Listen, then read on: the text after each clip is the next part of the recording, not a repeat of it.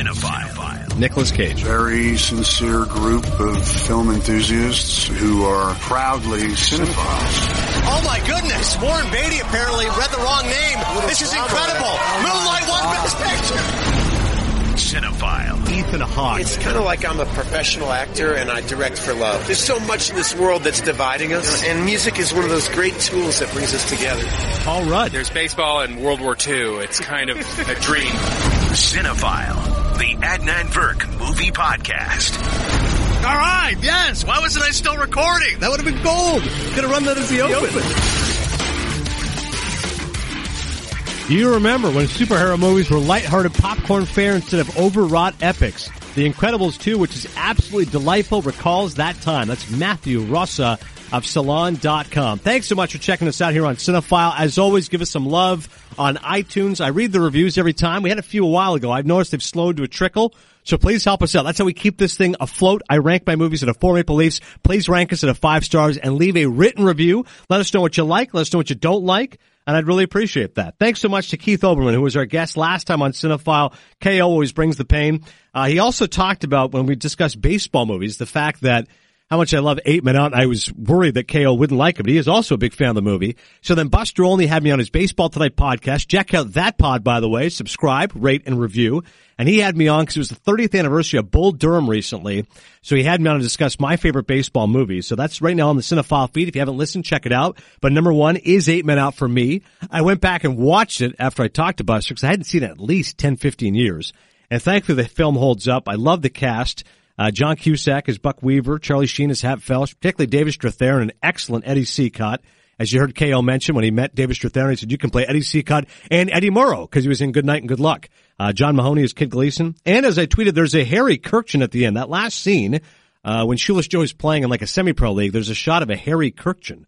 So I don't know if that's any relation to Tim Kirkchen, but hey, 8 Men Out. If you haven't seen it, check it out. I have the 20th anniversary. I really recommend it because they actually have a documentary on there, part 1 and part 2. And John Sayles talks about how faithful he was when he made the movie. He literally had the book and he had the box scores of each game. So he could really replicate plays. And this is before this became de rigueur, but you actually had a baseball camp because I hired a guy for 10 days.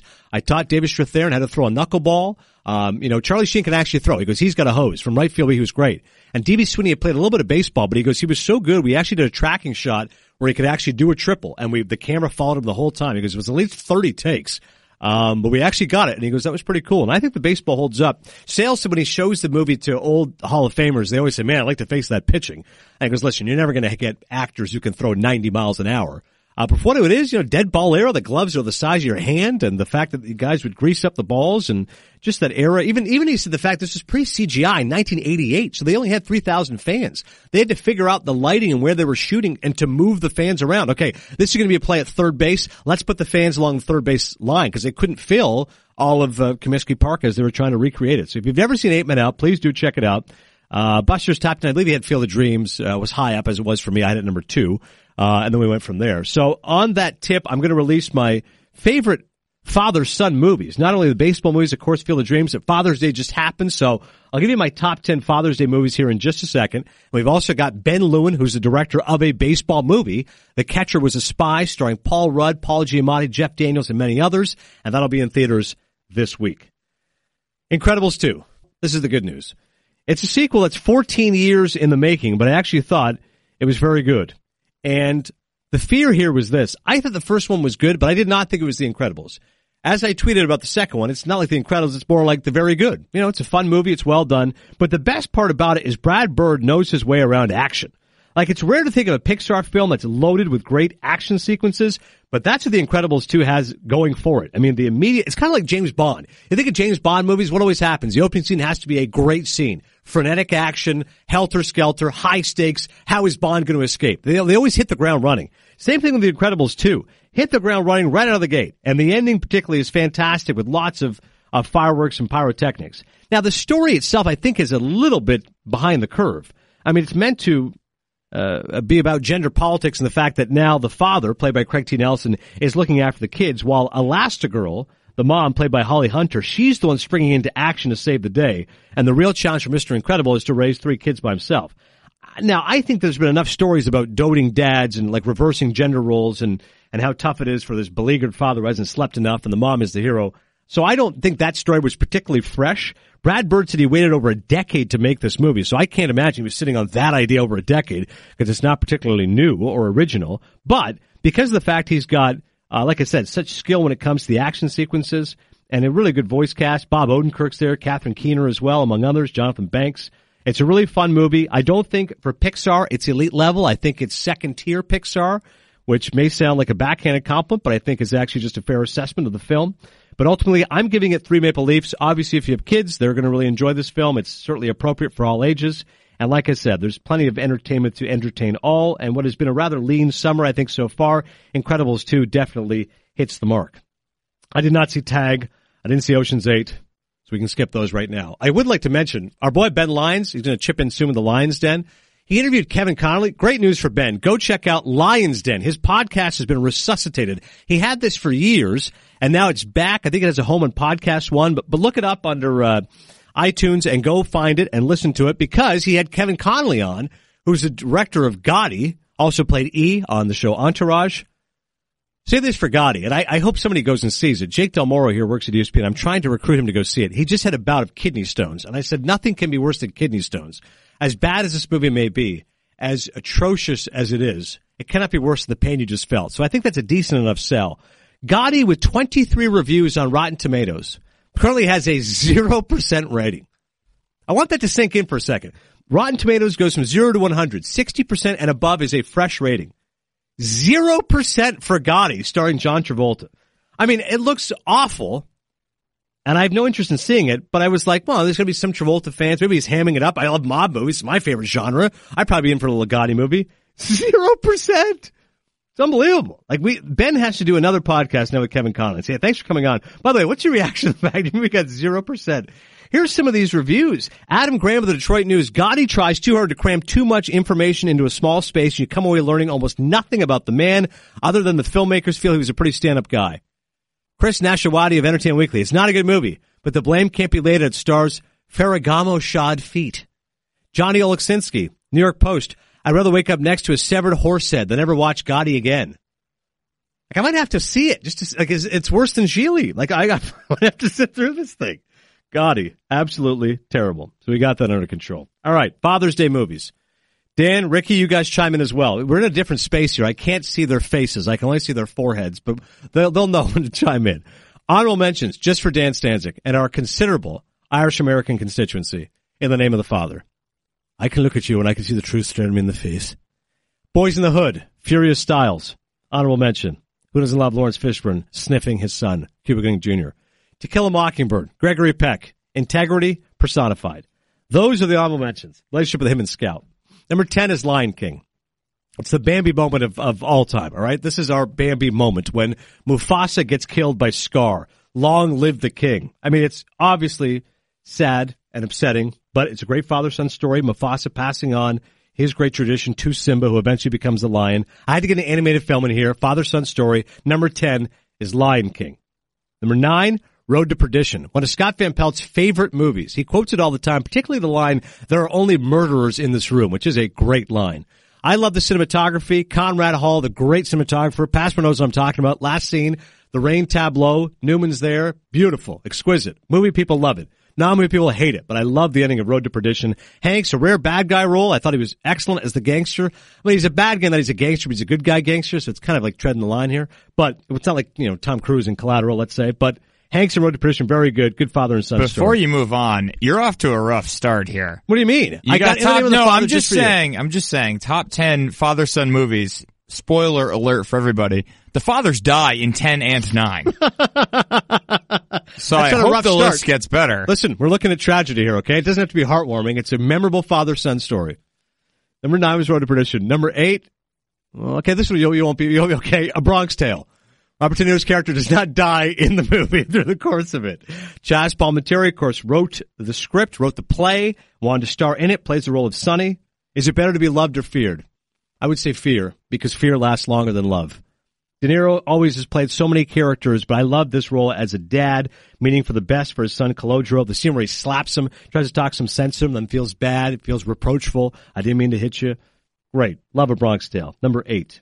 Number 7, Capturing the Freedmans. Got to get a documentary in here. One of my favorite documentaries. Those that remember the best films of the century know that I had Capturing the Freedmans in there. It's a father charged with sexual assault of young boys who apparently they had in their computer science class. Arnold Friedman, his son Jesse Friedman, also implicated. This is not a warm father-son story, but it is a breathtaking one, and it certainly is one that is unforgettable. Capturing the Freedmans, sometimes the sins of the father can be put upon the son.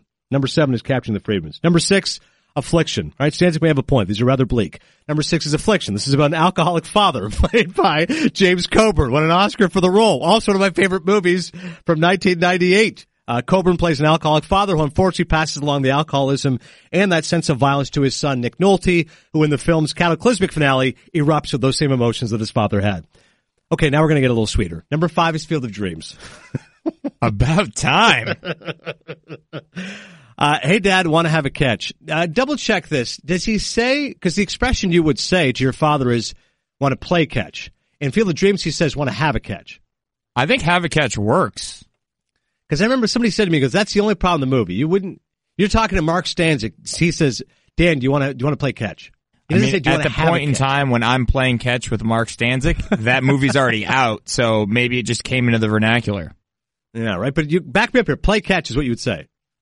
Let's have a catch. All right, fine. Let's have a catch then. That scene alone, wonderful. Obviously a story about fathers and sons, redemption, overcoming the ghosts of the past. I mean, the scene where Costner's in the bus and he's telling the story about how he said something awful to his dad. He said, I could never respect anybody whose hero was a felon. His hero was a criminal because his dad's hero was a shoeless Joe Jackson. He said he never spoke to his dad again after that. You can feel the sadness and the longing and the bitterness that he feels towards his dad, and it also a frustration, the fact that he could not mend fences properly. And then, of course, the movie's magical finale, he's able to do that. Field of Dreams. Number 4, all right, Passmore, let's get highfalutin. Bicycle Thieves. Yes, Vittorio De Sica, one of the great stories of all time, the height of Italian neorealism. It is elementally simple. It is a story about a father and a son who is searching for his bicycle because he needs that for his occupation and to survive for his family.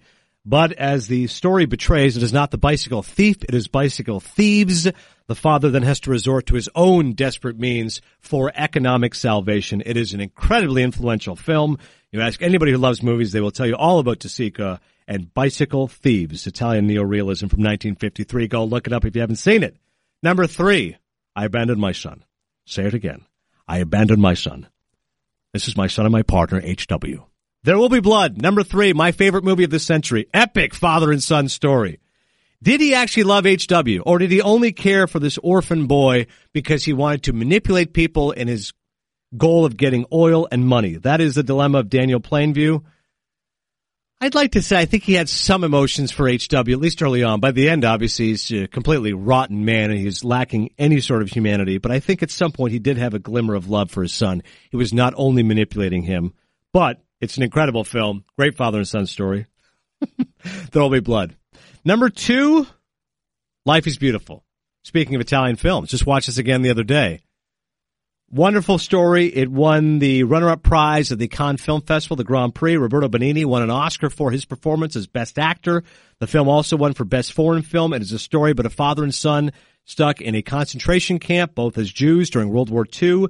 And the father, rather than letting his son know what is the awful, ugly, revolting truth, convinces him this is all part of a game. And if they win this game, they get to get a tank. And that everybody is in here on this game. It's this elaborate chess piece. Rather than tell his son the awful, ugly truth, he shields him with this rather, what can feel to be preposterous, but ultimately rather heartwarming way. There's one scene where Joshua asks him, because I heard one of the other people talking, they're making us into soap.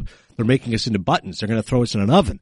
And Benigni, he's obviously horrified that his son knows the truth, but immediately just reverses direction. He's so clever, in the way that his dad is manipulating the situation around him. He says, no, that's what they're just saying. It's all part of the game. They don't know. We're going to hear who win the game.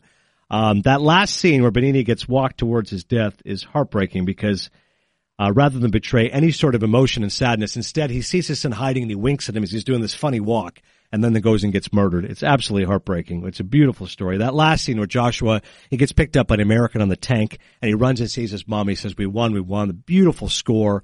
It's tough not to get choked up when you watch Life is Beautiful. It's a gorgeous film. It's a wonderful father and son story. And number 1, The Godfather. Yeah, the ultimate father and son story. The Corleones. King Lear, who do I pick? Michael, I never wanted you for this business. Sonny's a hothead. Fredo's weak. He's small time. Michael's the one who's cold-blooded, and yet Vito Corleone does not want Michael to go into the family business. One of the best scenes of the entire film is that scene outside the garden. I mean, think about this. Pacino and Brando, two of the greatest actors of all time. We didn't know it at that point. We knew Brando obviously was brilliant, but Al was only 32. He thought he was going to get fired from the movie, and yet they have a conversation which is very much about fathers and sons. Brando's reminding him of what to do, how to do things. He says, I'm sorry, I already told you that. I forgot. And Pacino, in a very lovely manner, the son now, in a paternal gesture, taps his dad's hand and goes, I got it, Pop. We'll get there, Pop.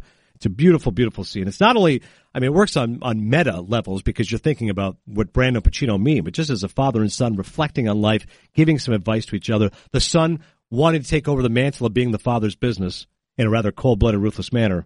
It's sweet in its own really manner. So here we go. Top 10 once again. So the number 1 was The Godfather. Number 2 is Life is Beautiful. 3 is There Will Be Blood. 4 is Bicycle Thieves. 5 is Field of Dreams. 6 is Affliction. 7 is Capturing the Freedmans. 8 is A Bronx Tale. 9 is Road to Perdition. 10 is Lion King. Honorable mentions, Boys in the Hood, To Kill a Mockingbird, In the Name of the Father. All yours, buddy. You got one glaring omission. Oh, no. That I just thought of. There's probably more. He Got Game. No!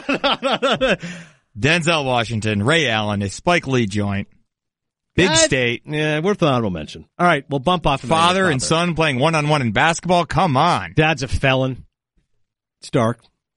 A little cheesy at the end. He throws a basketball. I mean, it's the ending's a little weak. Fast forward back to him. It's a good movie. Denzel's really good in it. And I like the fact he's playing a guy who's villainous and angry, and he's got lots of issues. The ending's a little... It doesn't matter that the ending's a little...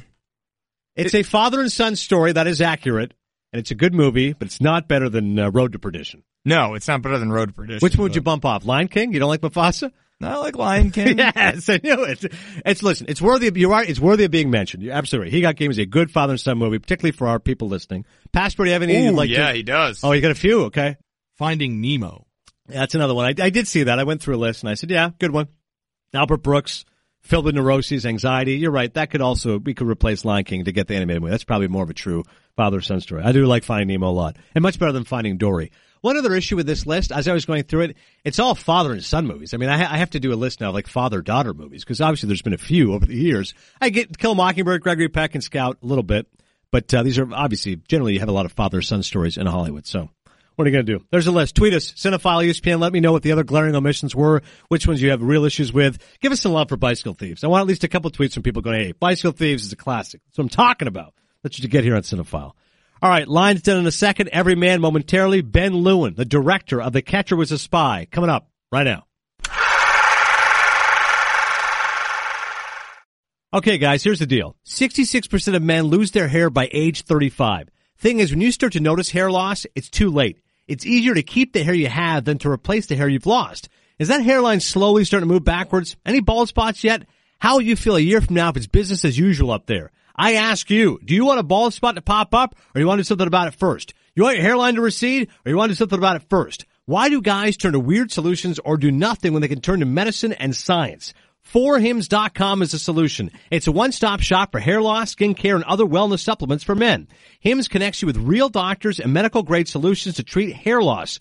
Well-known generic equivalents to name-brand prescriptions to help you keep your hair. No snake oil pills or gas station counter supplements. Prescription solutions backed by science. No waiting room, no awkward doctor visits. Save hours by going to 4hims.com. It's so easy. You answer a few quick questions. The doctor will review and prescribe you. Products are shipped directly to your door. So order now. My listeners get a trial month of Hims for just $5 today, right now while supplies last. See a website for full details. This would cost hundreds if you went to the doctor or a pharmacy. Go to hims.com/cinephile. That's FORHIMS.com/cinephile. CINEPHILE. 4hims.com/cinephile.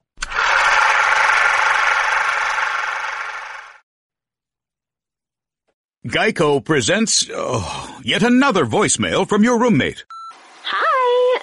So, about the kitchen. Turns out when there's a grease fire, you're not supposed to throw water on it. Who would have known, right? Anyways, the fire department is here and it's totally cool. Give me a call back when you get a chance. The Geico Insurance Agency could help keep your personal property protected, like if danger is your roommate's middle name. Visit geico.com to see how easy it is to switch and save on renter's insurance. As I mentioned, I saw the film The Catcher Was a Spy. Didn't get a chance to see it at the Sundance Film Festival, but now have seen it. It'll be in theaters this week. And Ben Lewin is the director. Kind enough to join us right now on Cinephile. Ben, thank you so much for the time. It's a great pleasure, and I hope you enjoyed the movie. As a lifelong baseball fan, Ben, I was amazed this movie had never been made before. I remember reading about Moberg years ago, and when I met Paul Rudd at Sundance, I think that's the first thing I said to him. How has this movie not been made before? And that's a question I posed to you. How did anybody not make this movie before you?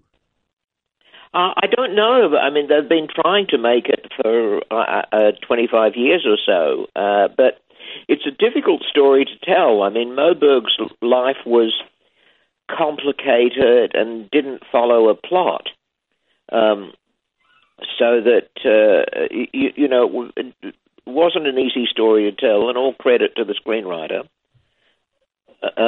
So here we are at last. I'm glad we're the first to do it. Oh, no question about it. And because the story is ripe, it has all the elements of suspense, and I give you credit as a director. You clearly are tapping into those old school espionage films, and I love the look of the film and the production design, and I think all those elements come together. The score is very good to create that sense of intrigue. I think that clearly you had a vision for this film, and it's going to appeal to people who love that genre. What was it like for you in trying to get that period detailed? Was there other films that you focused on, or how were you able to capture that sense of atmosphere? I think there were. I mean, the cinematographer and I, Andre Parek, spent a lot of time together looking at films that we felt were a kind of inspiration, notably The Third Man. I love that film. Orson Welles is amazing. Carol Reed, yeah, I love The Third Man. And I think, there were scenes, for example, in The Conformist, which we used as a model for how we were going to shoot certain scenes in Catcher as well. So there was really a nod towards that old kind of film noir style, although I hope it's not too stylized. I mean, ultimately we're telling a story and not making a painting. Absolutely. And Paul Rudd playing a baseball player. He's a lifelong baseball fan. He's a Kansas City Royals fan. When I saw him at Sundance, I said, what a thrill must have been for you. And he said, well, yeah, to be at Fenway Park and to recreate those scenes.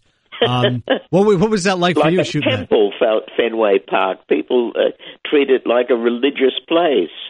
Yeah, I was going to say, what was it like for you shooting at Fenway Park? Did you have the chills that Paul Rudd had? Yeah, it was. I mean, people kind of following us every move, saying, don't put your foot where the gravel meets the grass. And really, you could have performed open heart surgery on the field there. It's sacred ground, particularly for all those Boston Red Sox fans. Yes, absolutely sacred ground. And I felt like a kind of a newcomer. I mean, cricket was my thing, so baseball is a sort of a new adventure for me. Yeah, and there's not a ton of baseball scenes in the film, but is that something that you thought about and said, you know what, we're not making a baseball film. That's obviously his background. We're focusing on Moberg post-baseball? Well, I mean, you could have made several movies about Moberg, but I think the one that made sense to us was his transition from a baseball player into a spy, that kind of process of reinventing himself, that really was his major trick in life. That there were several Mobergs, and none of them wanted to conform to what people expected of him. He was the ultimate nonconformist. Yeah, and I think what I liked most about your film, Ben, is the fact that his character in Paul's performance, he's so enigmatic that you never really get a feel of who this Moberg guy is. And I think that's effective, and that's why he was able to become a spy. Because, right, he's a baseball player, he's a mediocre catcher, hanging on a little too long, perhaps the end of his career, but a brilliant linguist, clearly a smart guy, interested in the war effort. And so, as outrageous as it might seem if I told someone there was a baseball player who was a spy, when you watch the film, you say, well, this guy was very good at concealing himself, and that's probably why he was so effective in that realm, right? Yeah, I think that he took a lot of the secrets of baseball into spycraft with him. and had that ability to kind of read a situation, which is, a catcher's stock in trade. And, in this case, he was reading a situation about the atom bomb and the future of the world, which was slightly different whether someone's going to run or not. Exactly. For Paul himself, listen, he's obviously a talented comedian. He's very likable on screen. It's not that Moberg isn't likable, but obviously he's a little bit more shadowy and he's got different motivations. What was it like casting him? What was your decision with casting a guy like Paul Rudd?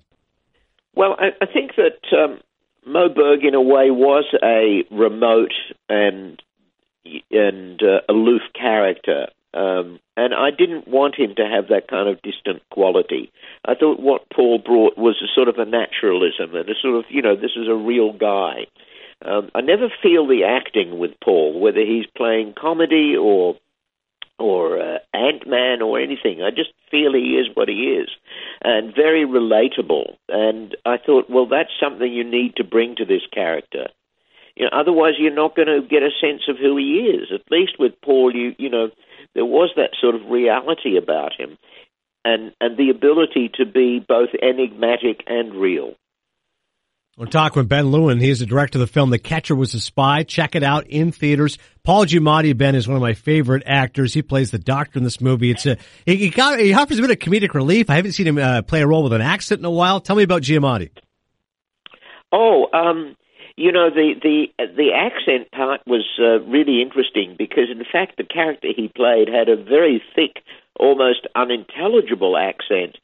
And it was, Paul was very, very skillful in getting across the idea that, this man was a foreigner. He was a Dutch Jew, without actually turning it into a caricature. And he's one of the most fun guys to work with, honestly. It just, he takes it very, very seriously, but makes it seem like a party.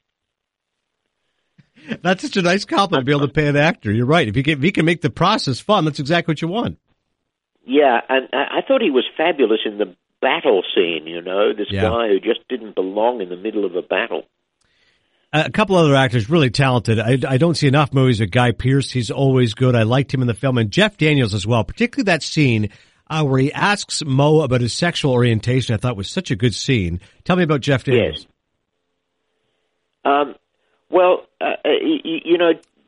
Jeff kind of arrives, and he has a slightly intimidating presence.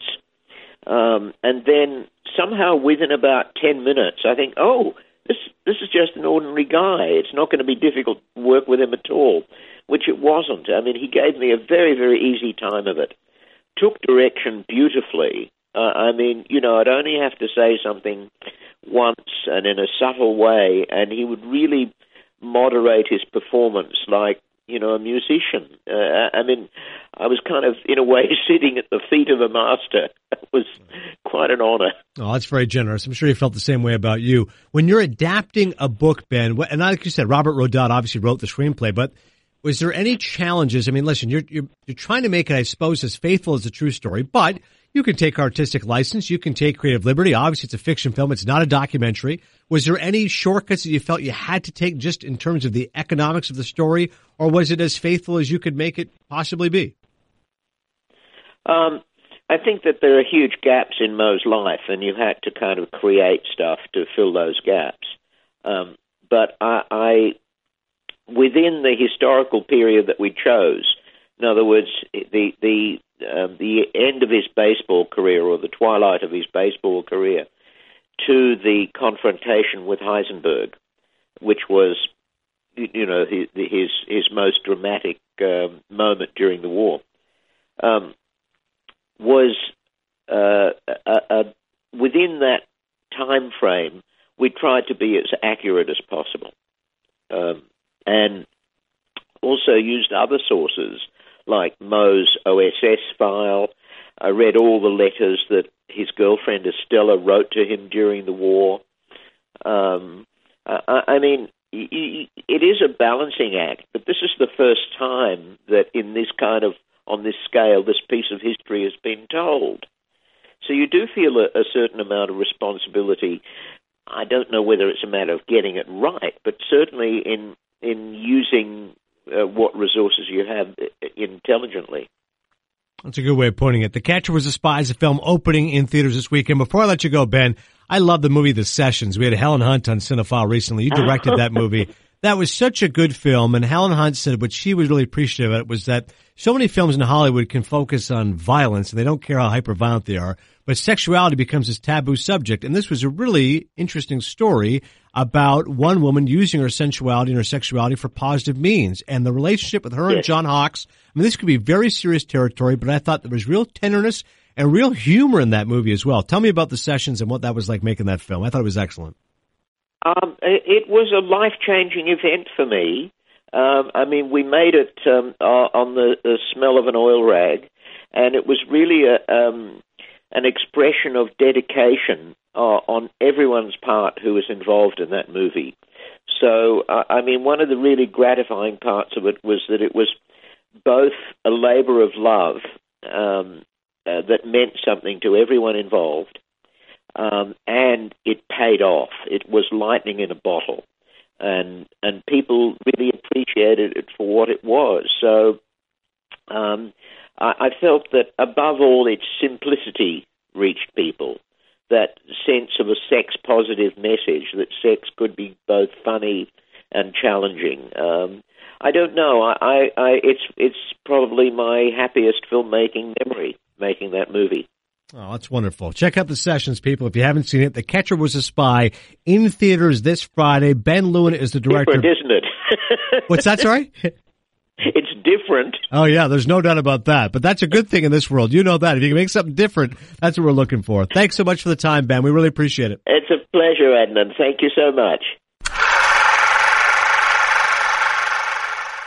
Want to go to the 2018 ESPYs? How about going as the guest of this year's host, Danica Patrick? Make a donation to the V Foundation for Cancer Research, and you could win a VIP ESPYs trip and the chance to meet Danica Patrick at a rehearsal before the show. Go to ebay.com/ESPN to donate for your chance to win. For official rules, go to ebay.com/ESPN.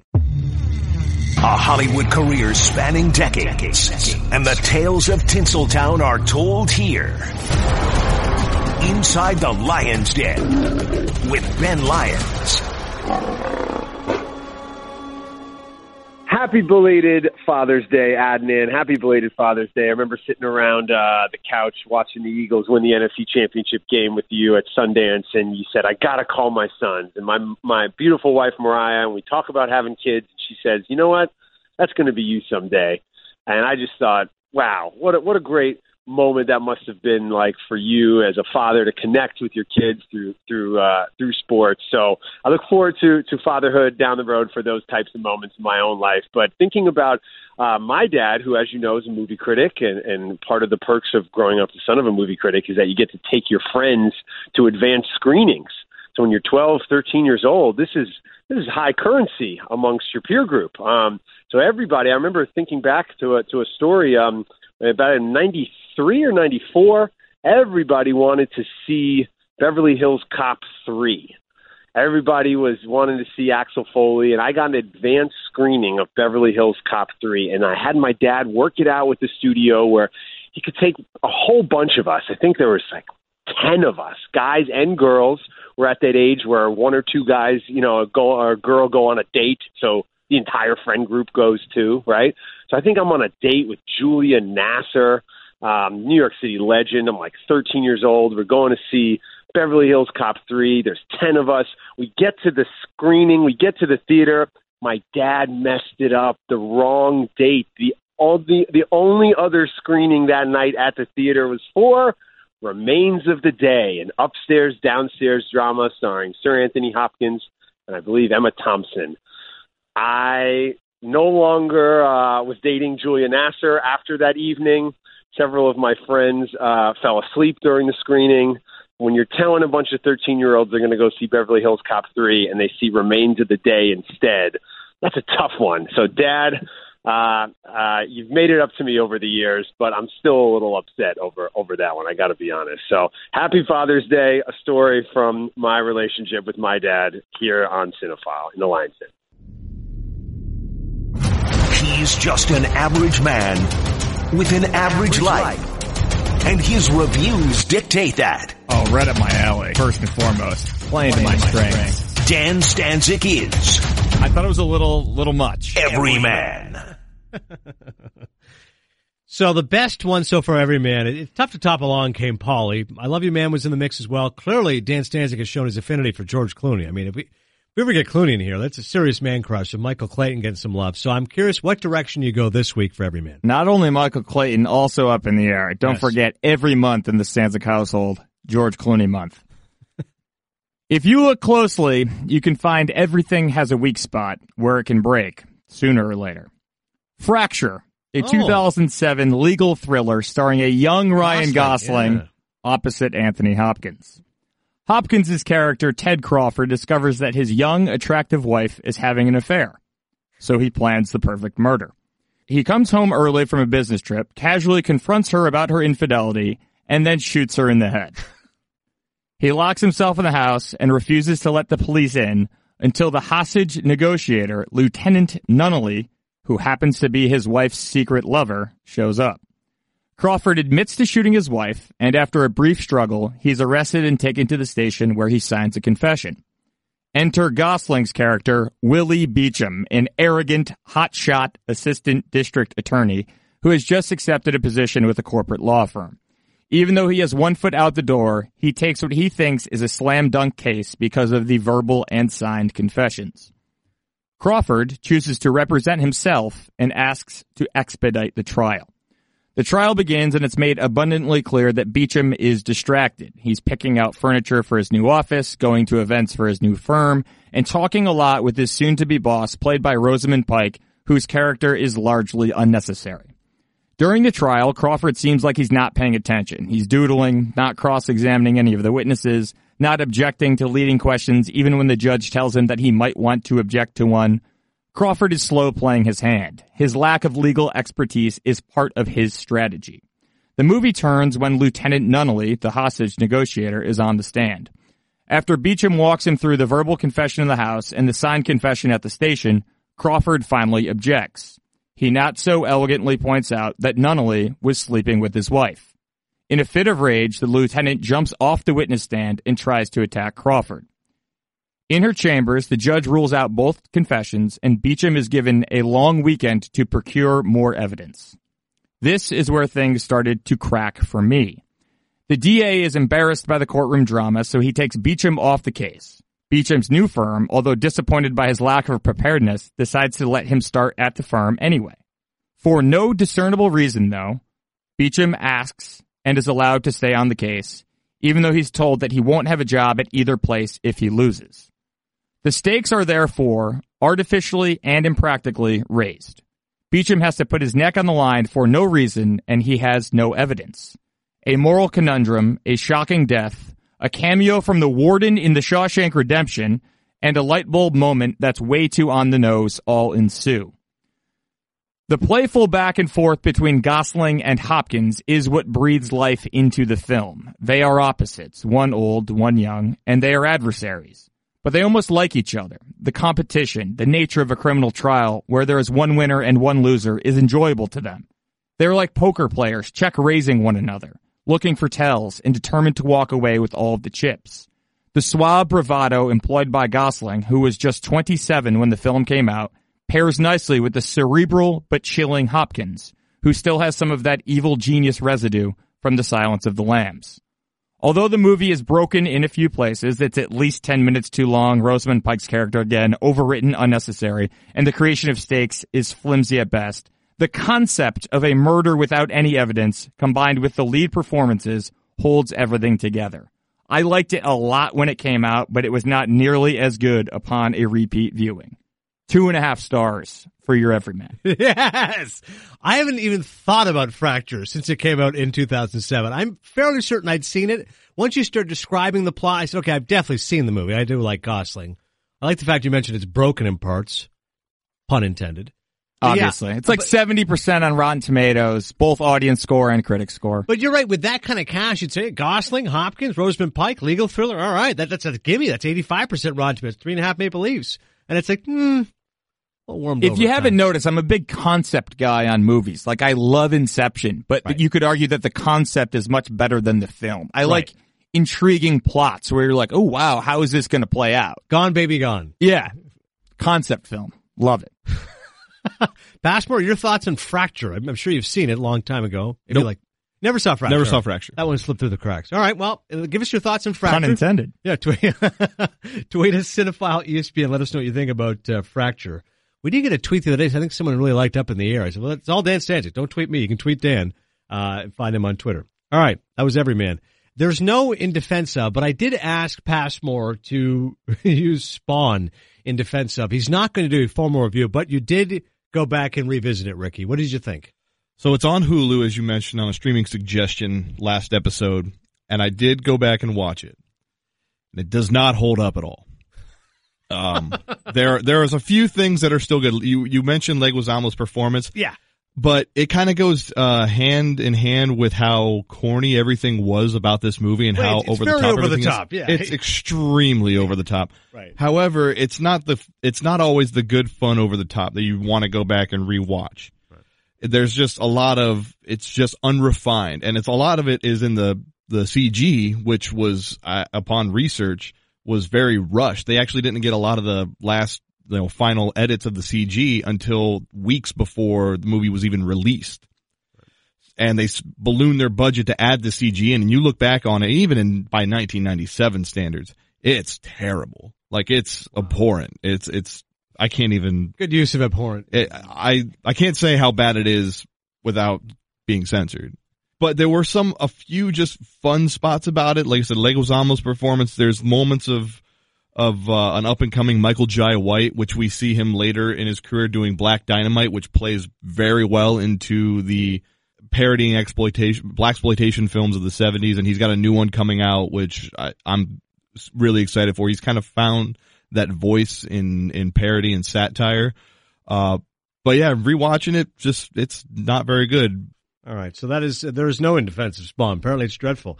By the way, my cousin Sai just sent this to me. Gotti's user reviews on Rotten Tomatoes were artificially manipulated to be used in their marketing strategy. Gotti has a unique score of 0%. It has a really good 77% audience score. Looking at it, it has over 6,900 user reviews, which is an insane number for a movie that opened to a miserable $1.7 million on 500 screens. And so it really can't be overlooked. Demonstrates a pathetic try at salvaging what is a terrible movie. It also shows how easy it is to manipulate these review sites. So please don't just look at numbers when deciding if a movie is worth your money, but listen to some trusted reviewers. They falsified the user reviews for Gotti on Rotten Tomatoes, hoping people would look at that rather than the critic reviews, which is 0%. I mean, that is... Jake Del Moro just popped in here. As I mentioned, does a great job on Baseball Tonight. He just went through kidney stones. He said it's the most excruciating pain you can imagine. He's going to go see Gotti on Friday. So in the next Cinephile, we are going to have a review of Gotti. I'm so excited now for this review. I cannot wait to hear it. That'll be on the next podcast. We're also going to have, fingers crossed, Bo Burnham. He is a really funny comedian, and he's made a terrific film. It's called 8th Grade. It got a lot of buzz at a Sundance. They were kind enough to send me the movie. I'm amazed at how well he was able to see the world of an adolescent girl in 8th grade middle school. My middle school is hell. Cannot wait to talk to Bo Burnham on the next Cinephile. Until then, we'll see you at the movies. Don't miss out on the next episode of Cinephile. Subscribe to the Adnan Virk Movie Podcast by clicking the Listen tab in the ESPN app.